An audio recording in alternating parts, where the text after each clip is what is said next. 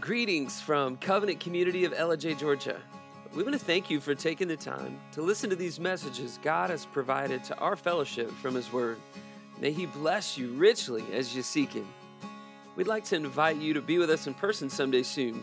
And for information on that, visit us at covenantcommunityellijay.com.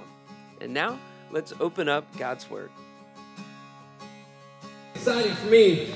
I know you guys will miss him, but I'm excited to get the chance to preach. I'm so grateful to get to preach after that kind of worship with you guys. Thank you so much. That's really what Colossians is all about. It's that Christ is our living hope, our hope of glory, actually. And when we begin to wrap our head around that, like we have for weeks and weeks now in chapter 1, it's pretty profound, and it's life-changing. It's life-altering. It changes you from the inside out. This truth is unbelievable, and I'm praying that God will continue to deepen your understanding of this, because I just feel like it's going to transform each of us to a greater degree as God continues to build us up. So as we do this, I want to get you all caught back up on board. So let me remind you, if you haven't been here, we've been working through a series called The Hope of Glory. Some of you guys will be excited. We're officially in chapter 2 now. Are you good about that? Officially in chapter 2. We were in chapter 1 for a good long while. It's actually going to speed way up from here. A couple weeks in chapter 2, and then at Colossians chapter 3, where this is all beginning to hit our life. Now we've got this huge, big, epic truth. Christ in us, the hope of glory. We're going to spend a little bit more time there, making sure that's really sunken in, and then we're going to transition into how do we work that into our family? How do we work that into our day-to-day life? So don't miss these. It's really awesome. What we're realizing is we're using this term because Paul used it. Christ is our hope of glory, but it means even more than that. He's our hope for everything. Everything that we need is in Him. And so we're unlearning some things the enemy has taught us and reminding ourselves of some incredible truths. So if you haven't been here, just as an introduction, Paul is writing this letter. If you're not familiar with the Bible that much, a lot of the New Testament are letters. And this was a personal letter written to the church in Colossae. Paul is writing this to them. Colossae is in Asia Minor, which is basically modern-day Turkey. And he's writing it from prison in Rome. And he's writing it because he's received word from his dear friend Epaphras that there's trouble. There's problems in the church of Colossae. In the neighboring area of Phrygia, there were 3 churches that were right around there, Hierapolis and Laodicea. All 3 of those churches were really close and kind of worked together. Because years earlier, Epaphras had gone to Paul while he was in Ephesus and learned the gospel, became a believer, and was overwhelmed by it, so much so that he goes back to Colossae, plants that church. So Paul's never actually been there, but Epaphras had been there. But Paul was sort of a grandfather figure to this. He was the foremost authority on the gospel at this point. And so when there was trouble in the church, Epaphras wanted to go to Grandpa Paul, who was very late in life at this point in prison in Rome, where he would later die. And Epaphras goes and shares to him, listen, the gospel is being distorted. The gospel you shared with us is being convoluted. It's twisted. They're starting to add things to it. There's a danger here in the church, and we need you to address it. And so Epaphras is hoping that this letter from Paul is going to resolve some of the tension between the previous cultures that were there. There's this big word we learned called syncretism, and it was when it really means that you're trying to take a bunch of different religions and worldviews and smush them into one. And it doesn't really work. The gospel is exclusive. Christ alone is sufficient for our salvation, our sanctification, and later our glorification. And we've been sort of soaking in this. So the danger is, and I want to remind you, some of you guys have done this, and it's really cool. Our messages are on SoundCloud. Sometimes we lag a little bit. I'm not so great getting them up right on time. I'm working on that. Somebody feels like that could be your ministry. You'll be my new best friend. But you can go and listen to previous messages, and some of the background of this is actually really interesting. Rather than try and recap it, I'll just point you back to that. Go to our website, hit sermons. You'll know what to do. If you don't, find a teenager. But the Colossian church was made up from people that, to speed this up, Judaism, paganism, sort of what I'm calling Roman imperialism, which I think is a little bit like American, the way we think. They really believe that a great culture would solve everything, all of their problems. But these are people carrying with them into their understanding of the gospel. And we sort of backed up and remembered that we all have this hope for glory. We really do. We desire these eternal joys that we're created for, way bigger than anything this world has to offer, and we don't really want to admit that, but we sort of in our heart know that it's true, that we need more than this world can give us, and this desperate search begins to lead us to make some crazy decisions, and we'll do anything, buy anything, go anywhere, trying to find something that sort of feeds that need for satisfaction in our life. But what we've recognized is the only thing that can fill that is Christ. But when we're searching outside of him for this hope of something eternal joys, it causes us to do crazy things. And I think even as we become Christians, we have to still unlearn some of this habit, because the gospel is maybe too simple for us. It's absurdly simple. And for some people, maybe too much so. And it's simply this. The gospel is that Christ alone has purchased for us salvation from our sin through his death and his resurrection. And he alone is able to redeem us from our sin and restore us into right relationship with God, and then restore us back into holiness, the way that only he can. So he alone can justify us. That's salvation. I'm teaching you these words. Most of you guys know them, but in case you don't. He alone can sanctify us. This is where we're really going to hang out today a little bit. And when we say sanctify, what we're saying is he alone can grow us into Christ likeness. That sanctify means to holify, if you will. Sanct, I mean, coming from the word holy, to be set apart unto him, to live that out. So inwardly, everything is done at justification. Outwardly, we work in tandem with Christ empowering us working alongside with the energy that he puts in us. We begin to become Christ-like day by day. And as we do that, he receives glory. But that's the gospel, okay? He's the only one that can heal us from our brokenness, and we look forward to heaven when he'll finish the job. Praise God. And I'm looking forward to that. And so the gospel is simple. It's Christ in you for salvation. It's Christ in you for sanctification. It's Christ in you for your eventual glorification. The problem is in Phrygia, in this little area, they were hesitant to believe that Christ alone was enough, and they thought it was Christ and something. So the Jews wanted to have Christ, but if you really want to go deeper, they wanted to add tradition. The pagans were, Christ is good, he can do a lot for us, but let's still work some of this paganism kind of thing so we can get a little bit more out of our crops, a little bit more out of life. Maybe there's more that can be on top of Christ. God is good in that he's given us Christ, but we can get even more if we can work both sides of the coin with these pagan gods as well. And the Roman imperialists, as I was saying before, I think they were trying to sort of add to their hope in Jesus, this hope in the glory of Rome, and that if the Rome became even more glorious and powerful across the globe, that it would mean a better economy, greater safety, convenience, fame for them, greater personal comfort. So if we got Jesus and a great government and a great nation that gives me everything that I need, we're going to be fine. But Jesus and that. Y'all follow me? And so the gospel, we've been saying this. We're almost done with recap, okay? The gospel is not Christ and anything, okay? We were getting this in Colossians. Paul's trying to hammer this home to Christians, actually, so we need to hear this. The gospel is not Christ and anything. It's not even Christ and you. It's Christ in you. He's the one that works this out in us and makes us Christ-like and grows us for his glory. So as we transition out of chapter 1 into chapter 2, if you want to go and turn there, Colossians chapter 1 expresses this desire for believers to become mature. And Steve's done a beautiful job explaining that the need for us to be mature. He went to a couple of Paul's other writings in Romans and in Corinthians in order to explain what does this maturity look like. And I think in Colossians chapter 2 right here, Paul is dealing with how does that happen? How do we grow to be mature? How are Christians to mature? And in here, as we look in Colossae, I think this will help you understand these competing ideologies, these competing worldviews, competing philosophies, if you will, I think are competing for this.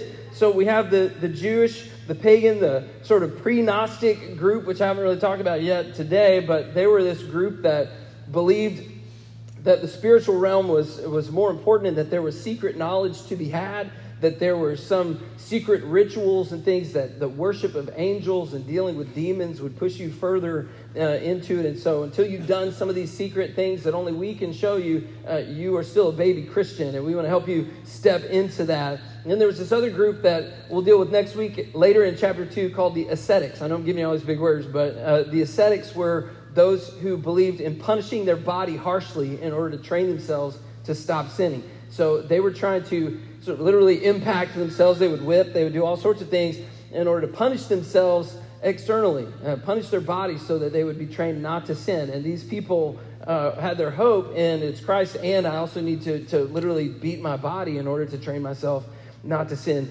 All this stuff is creeping in on top of the gospel. And so understand that background information. Let's look at chapter 2. And I think you'll see this. Paul does want believers to be mature. He's going to explain how this all happens, and he takes care to deal with each of the competing ideas we just mentioned in the process. But watch how he keeps pointing back to Christ alone. So here we go. Verse 1, it says, "For I want you to know how great a struggle I have had for you and for those at Laodicea and for all who have not seen me face to face, that their hearts may be encouraged, being knit together in love to reach all the riches of full assurance of understanding and the knowledge of God's mystery, which is Christ, in whom, in Christ, are hidden all the treasures of wisdom and knowledge. I say this in order that no one may delude you with plausible arguments.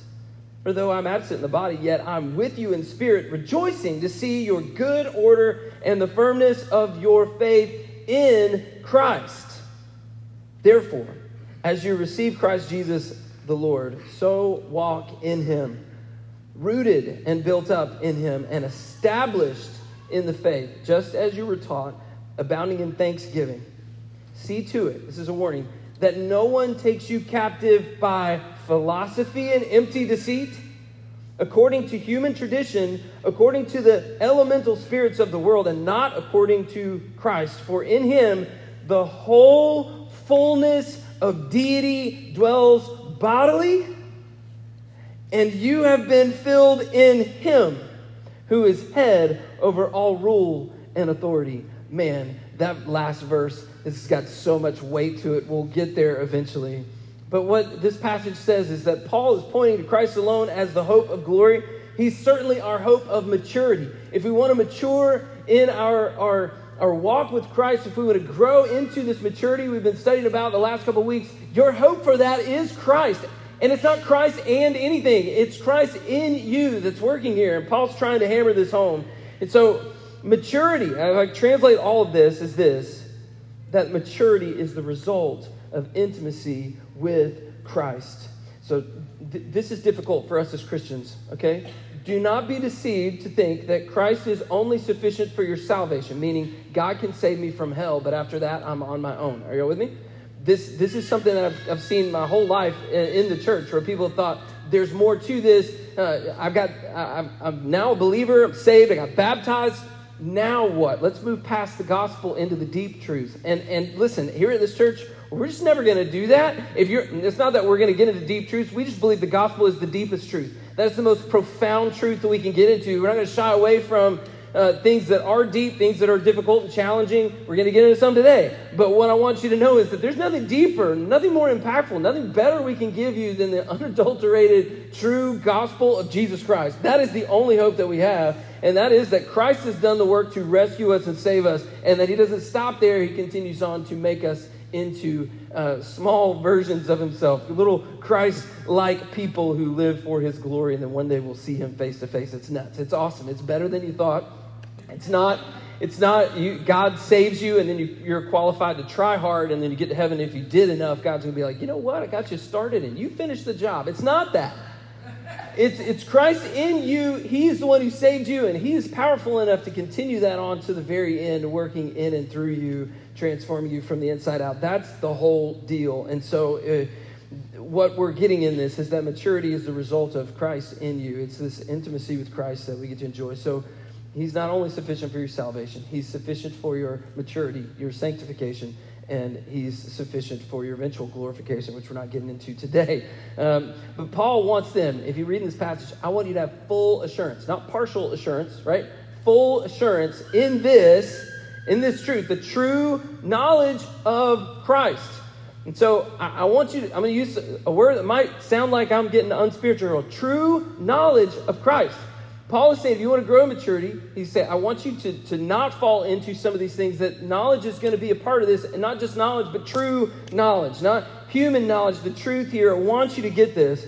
And he says that in Christ are hidden all the treasures of wisdom and knowledge. So he wants you to have knowledge, and he points you to the source, which is Jesus. He wants you to have wisdom. He points you to the source of wisdom. If you need wisdom and knowledge, and all wisdom and knowledge are in Christ, where would you go to shop for wisdom and knowledge? Christ. That is where we go. That's why we're Christians. We are seeking after him. So if you've been a Christian all your life, this is going to be good news. And you've been thinking, okay, I've got Jesus. Now I need to find that extra knowledge somewhere else. I've got to figure that out. I've got to find that extra wisdom. I need to figure out where that secret place is. I got to find the right teacher. I got to find the right paperback. Let me just set you free of that. You already have it. It's called Christ in you, and you need to pursue him. If you want maturity in Christ, you pursue Christ, and he will plant all those things in you himself. He can do it. He's strong enough. He's able. But Paul, that's a great truth, but this is something that there are plausible arguments against this that sound good to human ears, and Paul is warning the church at Colossae not to fall into that. Do you feel that when I read the passage? Paul is realizing there's a danger here. And so what I want to do is deal with a couple of these dangers that he mentioned so that you're not deluded, is the word that he used, so you don't become a delusional Christian, all right? It's possible to have a really good time believing delusional things. You could be tricked, you could be fooled into false information, believing something that's not true, and we don't want to do that.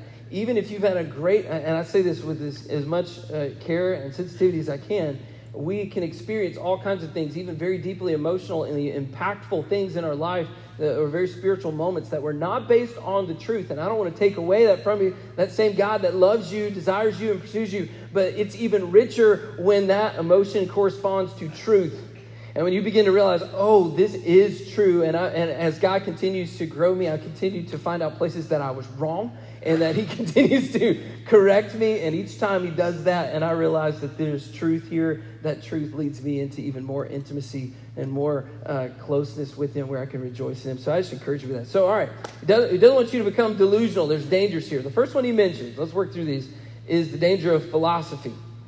And so philosophy, really, if you break it down, is the love of wisdom. And we use this word a little differently now, but I want to say this: philosophy in itself is not evil. It's kind of funny. I was reading this, and there's some tongue twisters reading some people. It's a self-refuting claim that philosophy is evil. Any attempt you make to formulate arguments against philosophy, you will be reasoning philosophically about philosophy. Yet, if you're reasoning philosophically about philosophy, you're engaging in the very thing Paul allegedly told us not to do: philosophy. So, wow, I did it. Christian philosopher Dr. William Lane Craig said this: the man who claims to have no need for philosophy is the one most apt to be fooled by it. So philosophy in itself is not evil. What we do know is this: that any philosophy that is not based on Jesus is dangerous. Any philosophy that's not based on Jesus is dangerous. There's so many different competing worldviews out there that have the appearance of truth, that seem like plausible arguments, but in reality, they're a lie, and they are dangerous. And as Christians, you need to be alert to these things so that we don't fall in. Remember, this is a letter to Christians. He's saying we are in danger of falling into believing that it's Christ and something, that it's Christ and these other additions to it, and philosophy is one of those things. So I set out to sort of get this, and I'm going to go through a few dangerous philosophies that we see today, but I want to say this before we do, that philosophy really is, or without God's revelation in the Bible, that man in his natural fallen state cannot obtain genuine wisdom and knowledge, certainly not from God. We are affected by sin.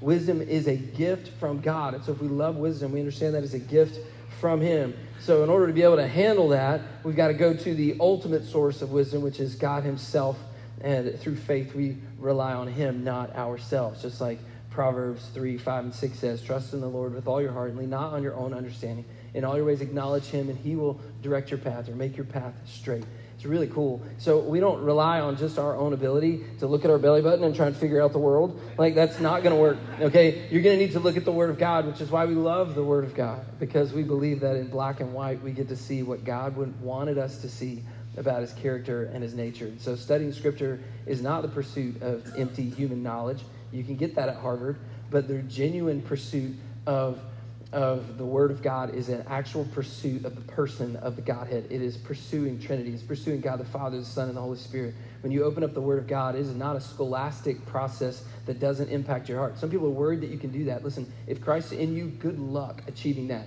The Word of God is a double-edged sword. It will come at you. Listen, you're not going to succeed. If you don't want it to impact your heart and you're a believer with Christ in you and you're just going to study it like a school student, listen, it's going to eventually grab your heart and the Holy Spirit's going to do what he does. He's your teacher. You don't have to fear looking at it, just like he's going to meet you wherever you are and bring you where. But anyway, we pursue the mind of Christ, as it says in 1 Corinthians 2:16. So let's look at a few of these. I don't want to get caught up here because this is really not the main event here, but I'm going to work quickly because I think this is the danger that we have to be careful about. One of these philosophies is secular humanism, okay? And secular humanism is really an attempt to take God out of civilized society and live in a godless fashion, basically just on the principles of the world. It's very pragmatic. What works is driven a lot by science. Humanists are really, let's take God out of it, elevate the role of humans. So that's really where it comes from, this whole idea of humanists.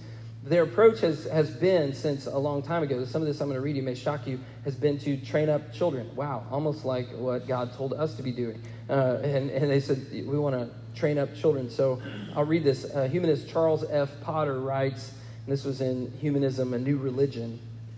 And I'll let you guess the time when he wrote this. I'll give you the date in a second. See if it doesn't sound like it was written in 2018. It says, education is thus a most powerful ally of humanism. And every American school is a school of humanism. What can a theistic Sunday school's meeting for an hour once a week and teaching only a fraction of the children do to stem the tide of the 5-day program of humanistic teaching? That's Charles Potter in Humanism, A New Religion. You want to guess the date? 1930, when this was written. And John J. Dunphy wrote The Humanist in 1983. It's an essay. And he writes, the battle for humankind's future must be waged and won in the public school classroom by teachers who correctly perceive their role as the proselytizers of a new faith, a religion of humanity, utilizing a classroom instead of a pulpit to carry humanist values into wherever they teach. The classroom must and will become an arena of conflict between the old and the new, the rotting corpse of Christianity together with its adjacent evils and misery, and the new faith of humanism. That was 1983. I'd say they're being fairly successful. Now, listen, I'm so pleased and proud to say this, that Gilmer County is flooded with awesome, godly teachers that are not proselytizers of humanism. And praise God, we have communities like that. And a lot of our leaders are even like that. And we are so blessed. Many of you educators sitting here today and are a light into the school system. Praise God for that. Man, y'all have opened doors for us to get in and share the gospel with FCA in so many different ways. And coaching throughout the years, Sam, the Snyders. But I mean, it's just awesome. We've had Walt back there. I mean, it's amazing what God has opened doors in the public school system. This is not an indictment on public school. I love the opportunities we get to have and the people involved in Gilmer. But the bottom line is that this is the heartbeat of the worldview of secular humanism. You see this? Is to train up people that we don't need God to function in society. And we're seeing some of the effects of that. So secular humanism is something that's it's out there. It's a competing philosophy. Naturalism is another one. I'm not going to say much here because it's very similar. It's basically just we believe in what's natural. Anything that's supernatural, we just, on philosophical grounds, reject it. So we can study science, and we believe that there has to be a scientific explanation for the introduction of matter in the universe, the creation of the universe. And if we come to this conclusion that science can't answer the question and someone poses a supernatural explanation, God must have created this, then we have to reject that truth on philosophical grounds, but because there is no such thing as supernatural, and we must continue trying to find a naturalistic explanation of what's true. Y'all follow that? Maybe that's a lot. Put it in slow motion. I struggle to understand myself sometimes. Anyway, naturalism is just saying we believe there's only a natural explanation. God, if he even comes up, we just reject it. The philosophy, there's a postmodern philosophy that's out there too that we need to be aware of. And postmodernism is a really interesting thing. It's very hard to define. there isn't really a universal way to, there's not a whole lot of agreement in postmodernism as to what it actually is because by definition, they don't believe there's such thing as objective truth. So if you make a truth claim about what postmodernism is, you've broken the laws of postmodernism. But you can't even talk, you can't even say laws of postmodernism because they don't believe there are any. Anyway, moving on. They deny that there is truth, and so the whole basic, the background of this is saying that it's not what's written down that is truth. What's truth is as after you read the words, how you read them and it lands in your heart, that becomes truth. What the author's intent was is far less important, if not irrelevant. The author's intent doesn't matter. What matters is your interpretation of what the author wrote. Does that make sense? So depending on your culture, your point of view, or wherever you're coming from, what mood you're in, what you have for lunch may determine how you interpret what it was written. And you can walk away saying, this is true.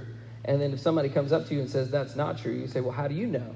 It doesn't matter what your point of view is. It's true for me. It may not be true for you, but it's true for me. Y'all follow this? You'll see young people talking like this a lot. This is the worldview that they're coming from. They've been trained to think this way, where there's no objective truth. If you were Satan and you were trying to destroy this incredible word of God that we have to lean on that keeps us grounded, what would you do? You would introduce a philosophy that says there's no objective truth. Only your interpretation matters. In fact, you can all disagree and everything will be okay. Right? It's insidious. But that's exactly what the enemy has done. He's given us this postmodern philosophy, and it is so dangerous to our understanding of the gospel. Because I've even heard pastors come up and say, well, we can't really define the gospel. Each fellowship has to define the gospel themselves. Listen, that is not up for us to figure out. God has revealed that. We're not going to discuss what the gospel is without a Bible in our hand saying God revealed to us the gospel. It doesn't mean that they're not confusing things. It doesn't mean that there's not difficult things to land on and come to agreement on. But it's not about what you think or what I think. It's about what the Word of God says and the intent of the Scripture, not how we interpret it. Are you with me? So we believe there's truth for us to discover. We don't decide about it. So in the end, I'll simply say this. John Blanchard, I love this quote. He said, philosophy is the search for truth. In Jesus, the search ends. I love it. This is what Scripture says, that every truth that we need about wisdom and knowledge is hidden in Him. And so whatever your pursuit has been to try and find a deeper reality, listen, you're going to find that in Christ. You can, hey, don't be scared of reading all that stuff. There's awesome answers that Scripture has for us, and they're found in Christ as revealed through the Word of God. And so philosophy can be a good thing. It can also be a dangerous thing. Any philosophy not based on Christ is dangerous. So let's move on to the next one. We're going to speed up a little bit. The dangers of human tradition, okay? Now, human tradition is a good thing in some ways. In the same way philosophy, there are good traditions and bad ones. And I'll say the very same definition. Human traditions that somehow diminish the gospel, distort the gospel, point away from the gospel are not good traditions. Human traditions that elevate the gospel, that point to the sufficiency of Christ are good traditions, and those are things that we need to have. Paul actually talks about them, and we can see that in 2 Thessalonians 3:6, he says, now we command you, brothers, in the name of our Lord Jesus Christ, that you keep away from any brother who is walking in idleness and not in accord with the tradition that you received from us. So Paul's saying there are some good things that we can have from tradition. I'm not throwing it all there, but what I'm trying to say is that the good traditions point us to the sufficiency of Christ. And honestly, I see this as the danger, that evil traditions that creep into the church that we ourselves need to be dangerous of, this syncretism thing that kind of happens, is that evil human traditions in the church typically usually set up rules and regulations that are presented as measuring sticks to gain God's special blessing. Like if you can jump over this stick, you can get a special blessing from God. And ultimately, if you reduce it down, it's a human version of the law that appears to be achievable. And here's the deal. If you look at God's word and you look at it in reality, all it's going to do is it's going to overwhelm you, and you're going to realize that you have fallen short of the glory of God and you are in need of a Savior. But if we invent our own little human traditions and say, don't smoke, don't drink, don't go out with girls who do, and that's the only thing that matters, and those are the only things we obsess about, and if you can check those boxes, you're good to go. Are you with me? We don't actually deal with covetousness in our heart. We don't deal with the root. We don't deal with, at our men's meeting, we were challenging one another to guard our eyes and our hearts from the dangers of pornography. We get into all these things. Nothing's off limits as we continue to to try and sharpen one another and be sharpened by the Word of God. We don't just set up a little bar, don't leave all this and don't talk about it, but we also don't say, hey, if you can clear this bar, you're right with God. The problem with that is that if you can clear that man-made bar, you're going to walk away feeling really proud of yourself, thinking that you don't need Jesus. And you're going to look down at everybody who can't jump as high as you, right? And then all of a sudden, the gospel's lost. But if we look at God's law and we see that, oh my gosh, we have fallen by it. This is where it goes back to the gospel. You are fallen. You can't jump over. There's no bar but Christ, perfection, and we have fallen. So our only hope, right, is Christ. We need to go to him, the one who died for us, who rescued us, who saved us. And so he's the God who can save us from the judgment, the penalty for that. And he's also the one that can save us from the presence of that sin in our life as he grows us in maturity. This is why we go back to him. So human traditions can be dangerous. The Pharisees in Mark chapter 7, this is how the Pharisees did it. The Pharisees and scribes are talking to Jesus, and they said to Jesus, why do your disciples not walk according to the tradition of the elders, but eat with defiled hands? And he said to them, well did Isaiah prophesy of you, hypocrites, as it is written, this people honors me with their lips, but their heart is far from me. In vain they worship me, teaching as doctrines the commandments of men. He says, you leave the commandment of God and hold to the tradition of men. This is Jesus talking to religious leaders. He said to them, you find a way of rejecting the commandment of God in order to establish your tradition. For Moses said, this is poignant today. Votros can sign on to this. This is cool. It says, honor your father and your mother. And whoever reviles father or mother must surely die. But you say, this is the human version of the law, the stick that's achievable.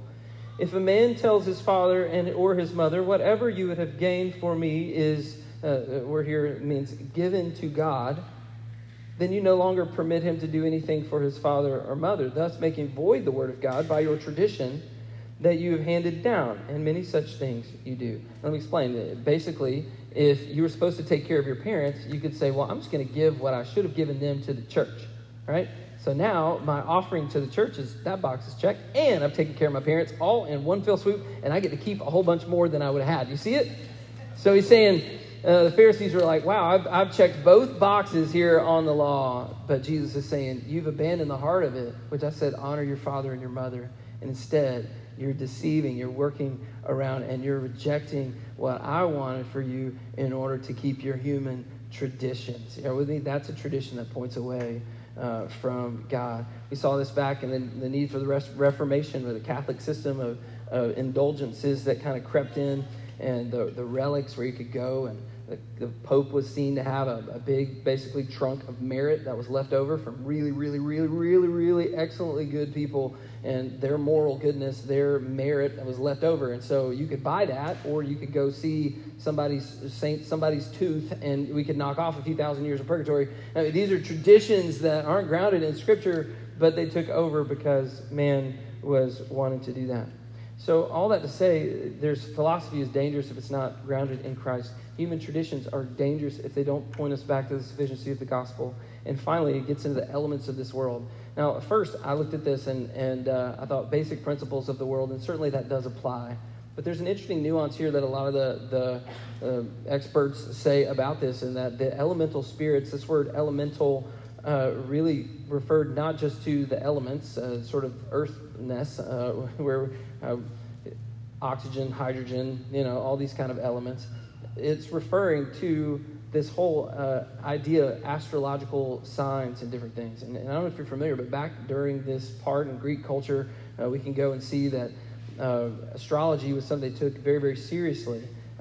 Huge leaders like Vespasian and Alexander the Great, even Augustus, Tiberius, Roman leaders, these are educated people, believed that if you were born under an unlucky star, you were just going to be unlucky.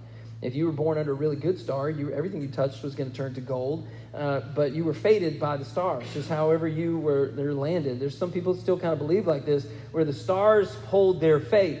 And so if you were born under a really terrible star, and maybe you felt like it was because everything's fallen apart in your life, and you think the stars are not shining on me the way they need to, there was this desire that people had during this season to get out from under the fate of the stars, right? is there anything I can do to set myself free from the control and the slavery to the fate of the stars? And this was actually present. And later on, you see the Gnostics kind of trying to do this. And they're like, we have this ritual, and you can come and say this, and you can worship this angel, and you can do this and say this. And they were meshing this in with Christianity. Jesus can save you, but he can't get you out from under the fate of the stars. So what we need you to do is come, and we're the only ones who know how to do this. This is secret knowledge. We've got a secret thing. Buy our paperback, come to our conference. We'll tell you all about it. Red flags, right? Anytime you're listening to somebody and they're like, I'm the only one that knows this. God has revealed this to me. It's a secret. And I'll tell you. And the next word is I'll sell it to you. Just be careful there. Listen, God's word is for all men. And his Holy Spirit is your teacher. And he will share it with you. And honestly, if anybody says I'm the only one who knows this, every red flag, like fireworks, comes off of me. And I'll be like, no. As pastors, teachers, everything about our preparation is trying to make sure we are not doing anything new. We want to just repeat the truth of the gospel in a way that's relevant to our fellowship. That's all we're trying to do. Nobody's trying to come up with something new. You're never going to be like, I'm the only one who knows this, because I guarantee you I'm not. And if I am the only one, I'm wrong, probably. So let's be careful. If I ever say that, just interrupt me. But some of these people are like, we can rescue you from the fates if you'll do these kind of things. And that was the deal. I think sometimes, as I said, we see this happen in Christianity today, where we think maybe Christ is good, but there's this extra knowledge, there's this secret thing, there's this ritual, there's this conference, there's this program, there's this book, there's this video, there's this one preacher, all these, and we want to hold these things up and say, this is the solution. It's Christ and all those things. Listen, praise God for how he works through the body of Christ to teach us, and I hope you're getting out there and studying. That's part of this, we're going to get into that in a second. But man, you need to know this, that the truth, all the wisdom and knowledge that you need are found in Christ. You don't have to get cute with it. Keep pursuing him, and he's going to overwhelm you with the details. He's going to overwhelm you with the truth and applying it to your heart. So we've seen the dangers of these things, and so let's deal with this now. It's a lot, right? Now, how do we actually mature? Let's get into the part where how do we apply this in our life? We want to be careful. And so I'm going to move quickly here because I really think this is kind of self-explanatory, but I want to get this. In this passage, he says, be rooted in Christ. Be rooted in Christ. And I'd say rooted in the truth of Christ. So there's this deal where I want to say, if you're rooted in Christ, it means that God is the gardener and he has planted you, okay? You don't get to save yourself. That's not how it works. It's Christ who saved you. Remember, it's not Christ and you. It's Christ in you. He has done this for you. So he has planted you, and he is doing that in such a way to grow you into who he wants you to be. And that's awesome, but you need to allow for your roots just to go deep into him and not be looking across. I need to get a root over there. You need to get them deeper and deeper into Christ. I'm going to read you this. It comes from Jeremiah. It says, blessed is the man who trusts in the Lord, whose trust is in the Lord. Okay, it's all in Christ, not in everything else. He is like a tree planted by water that sends out roots by the stream and does not fear when the heat comes, for its leaves remain green. And it's not anxious in the year of drought, for it does not cease to bear fruit. Listen, this is the deal. This is what we were celebrating a minute ago. When you are rooted in Christ, your circumstances are not the most important thing to what you're standing in. The roots are beneath the surface. They're deeper than your circumstances, right? Because of what we believe in Christ, because of what he's made true, what he's caused us to put our faith in, the strength that we have through Christ in us, we are rooted and sealed in Christ. And because we are in him, our roots go deeper than circumstances. So when we face tremendous blessing, one of us gets tremendously blessed, whether that be financially or some other way, that doesn't knock us off our spot. When we have to deal with enormous and incredible suffering in our life, that suffering doesn't knock us off our spot. We are planted by the living water, which is Jesus Christ, and he is nourishing and filling and growing us up through that. We are rooted in him. We are not rooted on the surface. So when drought comes, when all sorts of stuff hits in your life, good or bad, distractions or devastation, it never overwhelms us and knocks us off our spot because we are rooted in Christ. Well, we're like, right? That's it. That's the deal. And I pray that that's how we get to live. And I think when people see us rooted in Christ, not rooted in religion, rooted in Christ, not rooted in a cool church, rooted in Christ, not rooted in our new building, Rooted in Christ, not rooted in some fancy truth or the emotionalism or anything else like that happens, but it goes deeper and then fuels. Listen, hey, walking with Christ is emotional. If you're here on me, you have to deal with that. I get emotional sometimes. It impacts my heart in a huge way. But I'm telling you, the roots go deeper than my capacity to feel anything. It doesn't matter if I feel it today or feel it tomorrow. It's true. My roots are in the truth. So even if I can't whip up enough emotion today, I can stand back and say, God, my body ain't going there. But I know it's true. Isn't that awesome? And we're rooted. And when we have to forgive. And that's why we say this as we're doing counseling, right? Chrissy, it's like, it's time to forgive. And we realize it's a process. We make the decision to be rooted in forgiveness, but it takes a minute for our emotions to catch up with that. And that's okay. We're rooted in what's true, and the truth begins to transform us. Y'all with this? So we got to be rooted in Christ. So I'll say this. Christ is sufficient for your salvation. He can plant your roots in him. And if you are a believer, you know what I'm talking about. The roots go deep, right, into him. Let them continue to go deeper. Second thing he says, be built up in Christ. Be built up in Christ. I love this. There's a foundation that's been laid, and I want to build it up one layer at a time. This, to me, is a picture of this sanctification. So Christ is sufficient to root us. He's also sufficient to grow us. He's sufficient for our sanctification. Paul writes this to another church, another letter to Corinth, and he says, you are God's field, God's building. He keeps using trees and buildings for this whole rooted foundation, grow up, build up. He's got both these things working, it seems like, all the time. He says, according to the grace of God given to me, like a skilled master builder, I laid a foundation, which is the gospel. Look, Jesus, Jesus, Jesus. That's what he's trying to say. And someone else is building on it. Let each one take care how he builds upon it. For no one can lay a foundation other than that which is laid, which is Jesus Christ. Now, if anyone builds on the foundation with gold, silver, precious stones, wood, hay, straw, each one's work will become manifest. It'll be revealed. For the day of judgment, will disclose it, because it will be revealed by fire, and the fire will test what sort of work each one has done. Listen, if you try and build your life on the foundation of Christ, but then as you try and build up the building on the foundation, go and try and find other materials, and it may look really good. You're like, wow, this is gold. This would be great. I think I'm going to build my life around this. I'm going to use this material. You know what? This is nice. This is a great wood. I'm going to use this material to build my life. And I'm thankful that I'm saved. Awesome. Now I'm going to build the life I want. I'm going to build my life out with these other things. This is silver. This is really beautiful. Listen, there's a lot of good things out there. Gold and silver are one of them. God even used them in the temple. They're beautiful things. But if you build anything other than Christ on Christ's foundation, if you go out and try to build your life around anything temporal, listen, it's going to be shown for what it is in the end. And so I'll tell you this. Choose your materials wisely. Choose your materials wisely. Seek after the Lord.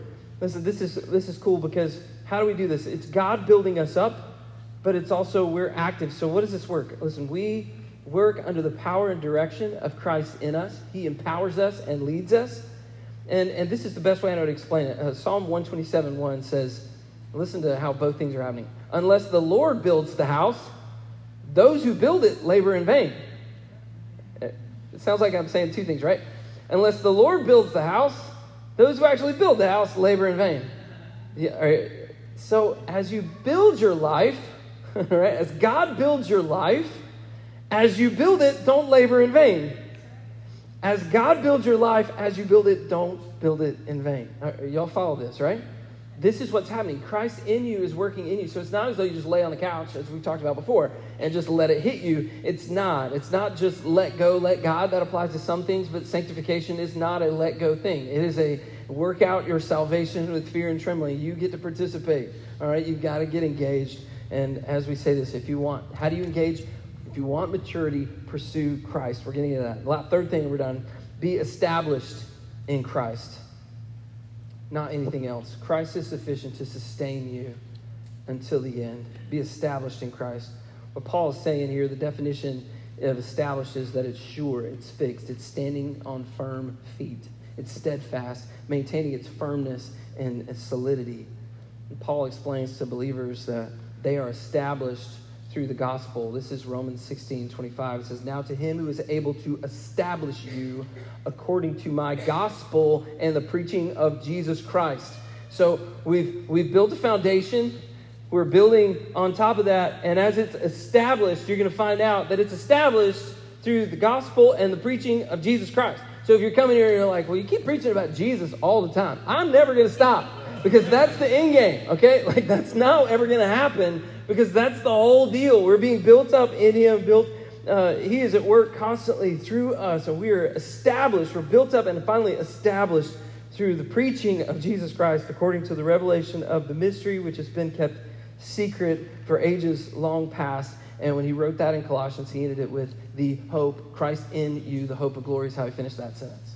It's Christ in you, the hope of glory. 2 Corinthians 1:21 says, he who establishes us with you in Christ and anointed us is God. He's the one who does the establishing.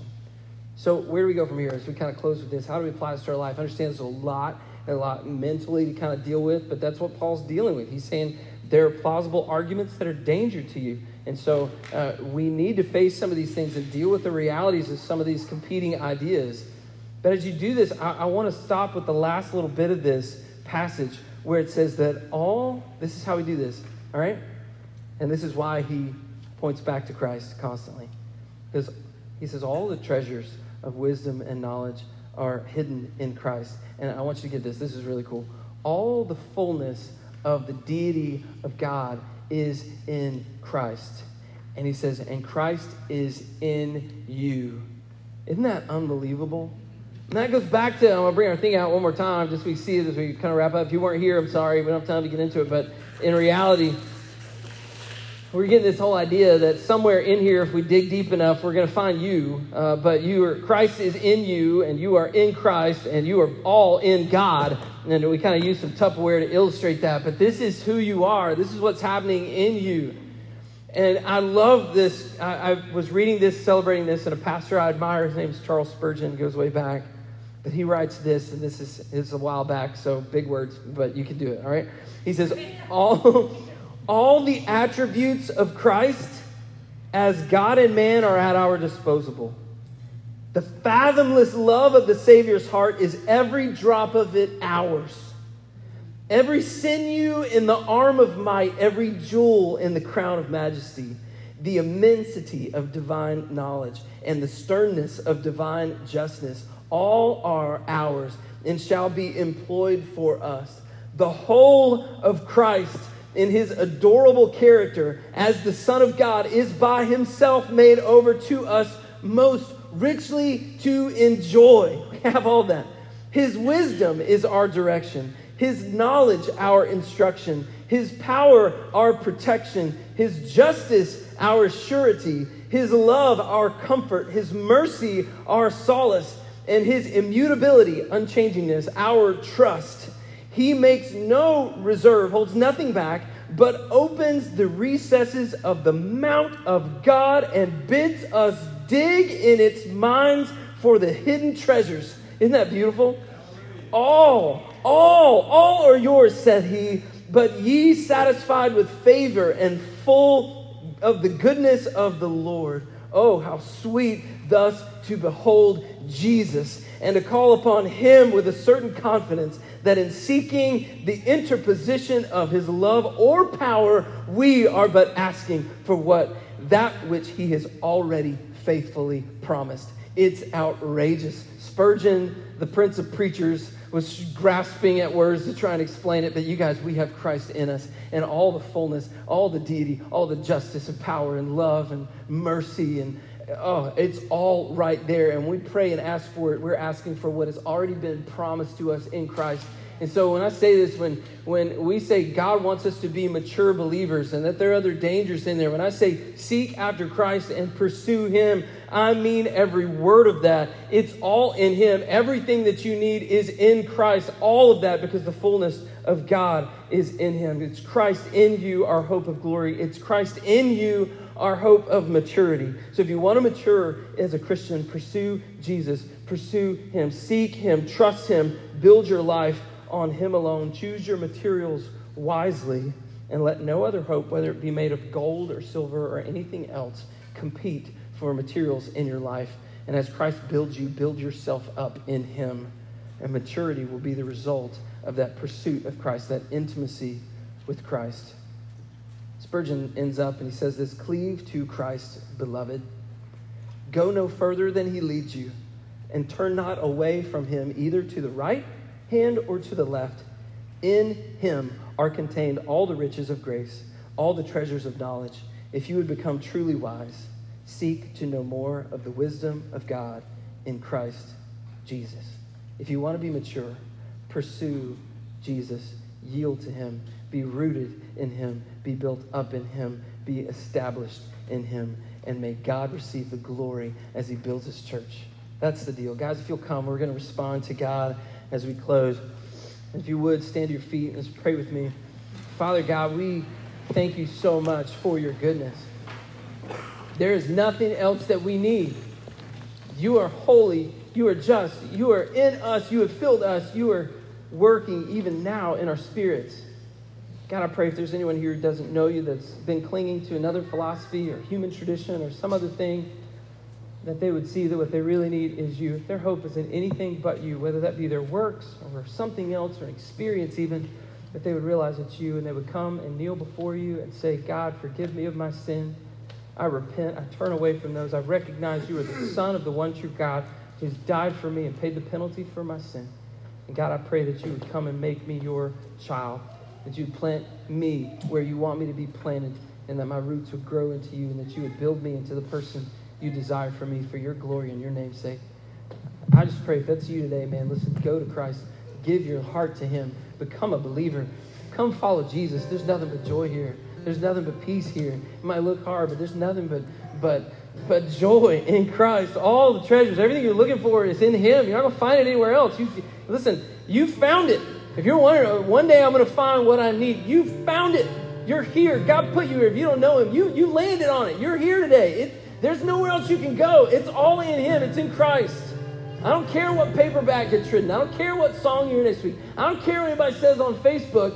This is the end game. It is Christ. It is the gospel at work in you. It's what your family needs. It's what you need. It's everything. It's where you're going to find joy and hope and peace, fulfillment, meaning. He's going to establish you, and you're going to look back at the end of your life if you allow him to build you up as you build yourself up. And you do that, listen, there's going to be no regrets. You're going to praise God, and one day you get to look forward to seeing him face to face and him saying, well done, my good and faithful servant. You didn't use that stupid material over there. You didn't get distracted by that human philosophy over there. You locked in on me. You kept coming. You kept coming at me. Yeah, I know you blew it, but you kept coming. You stayed rooted. I forgave you of that. I healed you of that. You were free, and now you're home, and you can continue living for eternity, eons upon eons upon eons with me, my child who's grown up. You're established in me. Come home. And so you found it. Quit looking. Quit looking. You found it. Let's just sing. We're going to celebrate just the incredible goodness that we have in God. Y'all sing with us. Carrie? We want to thank you one more time for taking the time to listen to these messages that God's provided our fellowship. We believe he's doing something special among us and would love for you to be a part of it. We hope that you'll take the time to come and visit us in person someday soon. And we invite you to visit our website, covenantcommunitylj.com. There you'll find information on how to contact us if you have a prayer request or if there's a specific way we can minister to you and your family. Until then, God bless you.